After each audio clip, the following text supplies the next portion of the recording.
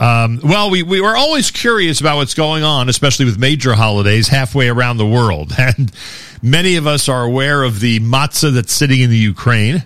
That's a situation that's come to our attention. Many people are aware of what's going on in Israel in terms of the impossible prices and supposedly some shortages of certain items, which we really can't get a handle on yet. Hear a different story every single day, it seems. But Ariella Steinreich is with us live via telephone, and the Association of Gulf Jewish Communities, the people-to-people network of Jewish communities from the Gulf Cooperation Council, continues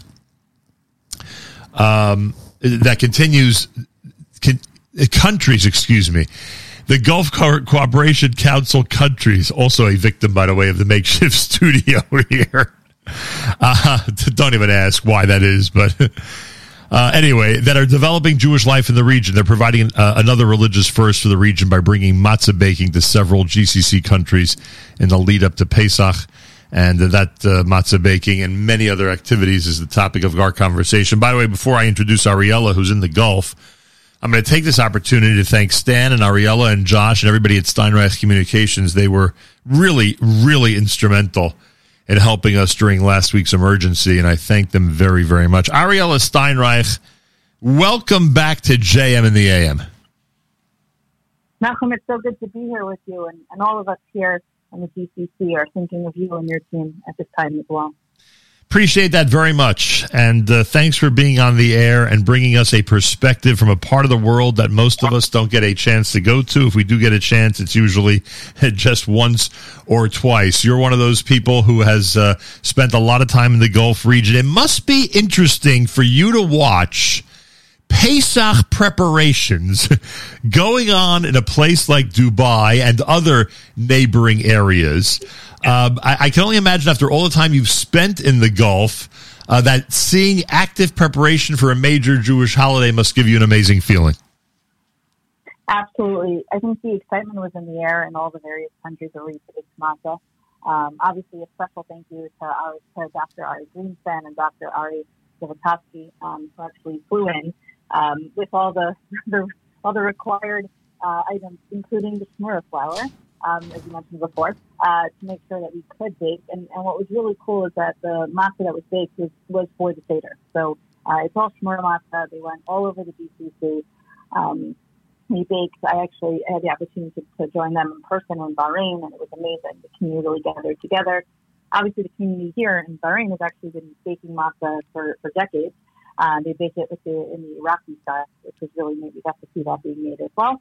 And then shortly, in just a little over a week, everybody will sit down for their Seder, and they'll have some matzah that they made when they came to bake with us. And additionally, the AGJC has actually brought in, and they're distributing 775 pounds of matzah, which really goes to show how big the Jewish community here in the GCC has grown.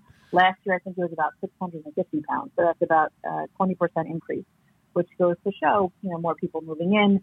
I think we've got a lot of Pesach programs going on this year, primarily in the UAE, but it's really, really exciting. And this is something that the AGJC did for Pesach, but we've also run a variety of programs for all the holidays, which has really been fantastic. And as Jewish life is growing, they've actually launched the Jewish dating website as well a couple months back, called Jewish Signals in the Gulf, and there's about 200 people already who are on it. Yeah, we spoke about that, and we were frankly, I guess that's one of the ways you could tell about the growth of a community. By the way, when you mention Pesach programs, do you have a number, even if it's not an exact number? You have any idea how many Pesach programs are going on in the Gulf this year? I don't have an exact number, but I think it's still just a handful. I think we're still, on kind of the cusp of coming out of COVID, and I think the hope is that next year there'll be many more. But for the moment, it's just a handful. But the fact that there are any is unbelievable. Absolutely. And I think we're also seeing a lot of interest. So I would expect that number to potentially even double by next year. Unbelievable. Once we have COVID restrictions and whatnot. So yeah, but it's very exciting. There's a lot of people actually traveling through the GCC to go to Israel for Yom Tov, which is nice. I think the airlines out here haven't yet realized they could raise the prices for Pesach. So there are a bunch of people who are doing stopovers in the UAE and Bahrain on their way to Israel for Yom Tov. Well, I would assume they'll catch on to that soon enough. Ariella Steinreich Communications is with us live via telephone all the way from the Gulf region. So we've learned a lot so far. Number one, the Greenspan Zivotofsky team led the matzah baking in the Gulf region.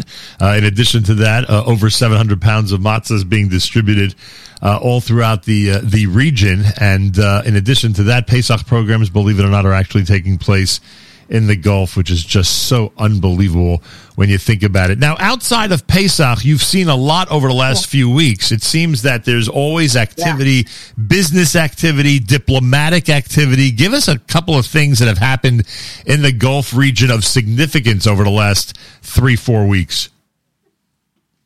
Sure. So I think if we could go even a little bit further back, sure. I think we started to see a whole bunch of things happening since December.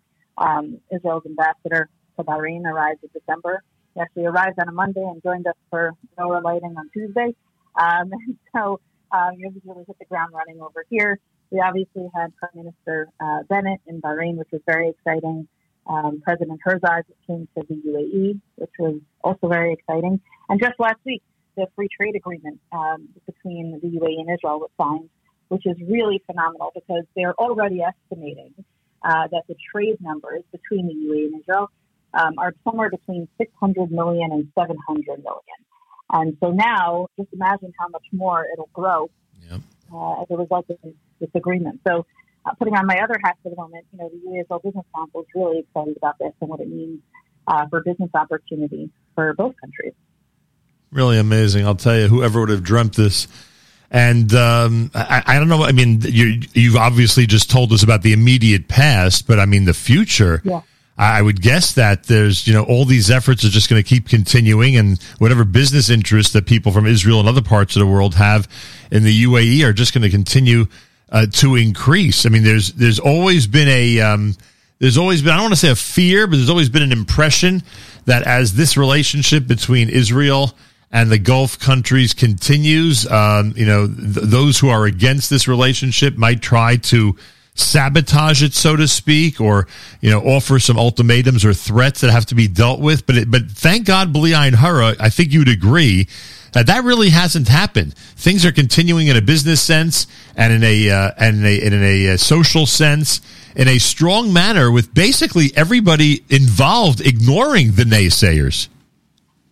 Listen, I think, probably one of the most iconic moments in the last couple of weeks would be last week, right? The mega summit that took place where we had foreign ministers, flying in from all over the region. And I think to the point you're making, there was a very strong message that was to Egypt, right? So it wasn't just Abraham Accord countries, but what it really was, it was a showcase of the Middle East is coming together. And they're coming together not just because of common threats, but because of common opportunities. Right. I think all the leaders signed this agreement because they really do truly want a better future for, their children and their grandchildren. And the only way to do that and to provide, a life of prosperity and all great things is by coming together and saying, how do we work together? How can we put our students on your college campuses and your students on our college campuses?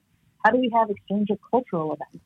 How do we introduce music and art to each other? And I think that the picture, there were so many pictures that came out of last week, but there's some that I think will forever be, branded in my mind as, pictures worth 1,000 words. And when you see all these foreign ministers coming together, the picture was powerful. The picture was their way of saying we are all united. There was a terror attack, if you remember, that happened during that summit. Every single one of them made a statement condemning it. And I think what the meeting was really about was showing that we want everybody to be part of it. Do you want a better life for your people? Join us. That's what I think kind of the message was that was sent last week. And so it's really exciting to be, in the middle of the souk in Manama and hear people talking, in Hebrew. I have a good friend who's actually there in Israel right now, and she's having the time of her life. She's looking forward to spending her first Shabbos, in Jerusalem. And so I think that, that's what this is about. It's about saying, let's put the past behind us and let's move forward. And I think we're seeing others in the region want to participate in that as well. And I'll give you an example from the Gulf Israel Women's Forum. which Fleur Hassan Nahum, Justine Dwelling, and I founded, we have women who are part of non-Abraham Accord countries like Saudi Arabia, like Egypt, who are all participating because it's a people-to-people thing. Everybody wants a better future. And the accords were created in order to change the paradigm in this region. I hear it. Unbelievable. Have you made a decision where you're going to be spending the holiday? Yes. And if my mother's listening, I'm still coming home, so it's fine. I'll be back stateside for Pesach, and I'm looking forward to seeing everybody. Very nice. I can't thank you enough again for your help last week, and thanks so much for this update. It is amazing. You know, as the years go by, we learn of different countries and different communities around the world that continue to have a major Jewish presence. And who on earth ever dreamed that we'd be witnessing this? Well, absolutely. But Nachum, I'll tell you, people still talk about when you guys came to Dubai, and I hope that we'll be able to bring you to some of these other countries as well. But I think even when you came and recorded for that week, it really made people feel connected to the broader Jewish community. And so, again, we thank you for all that you do to help showcase what's going on here, and we hope to welcome you back, and obviously your listeners as well. I appreciate that very much. Certainly looking forward. Ariella, stay well. Have a Chag Kasher v'Sameach. Best regards to the entire family and everybody that we know in the Gulf. Thank you. Chag Kasher v'Sameach to you all. Ariella Steinreich, everybody, and I thank her and Stan and Josh and everybody who was so helpful to us last week. She was checking in this morning to give us an update on this incredible, community of the Gulf region. That continues to grow. It is a Jewish community that continues to grow with the cooperation of the local governments and with the incredible,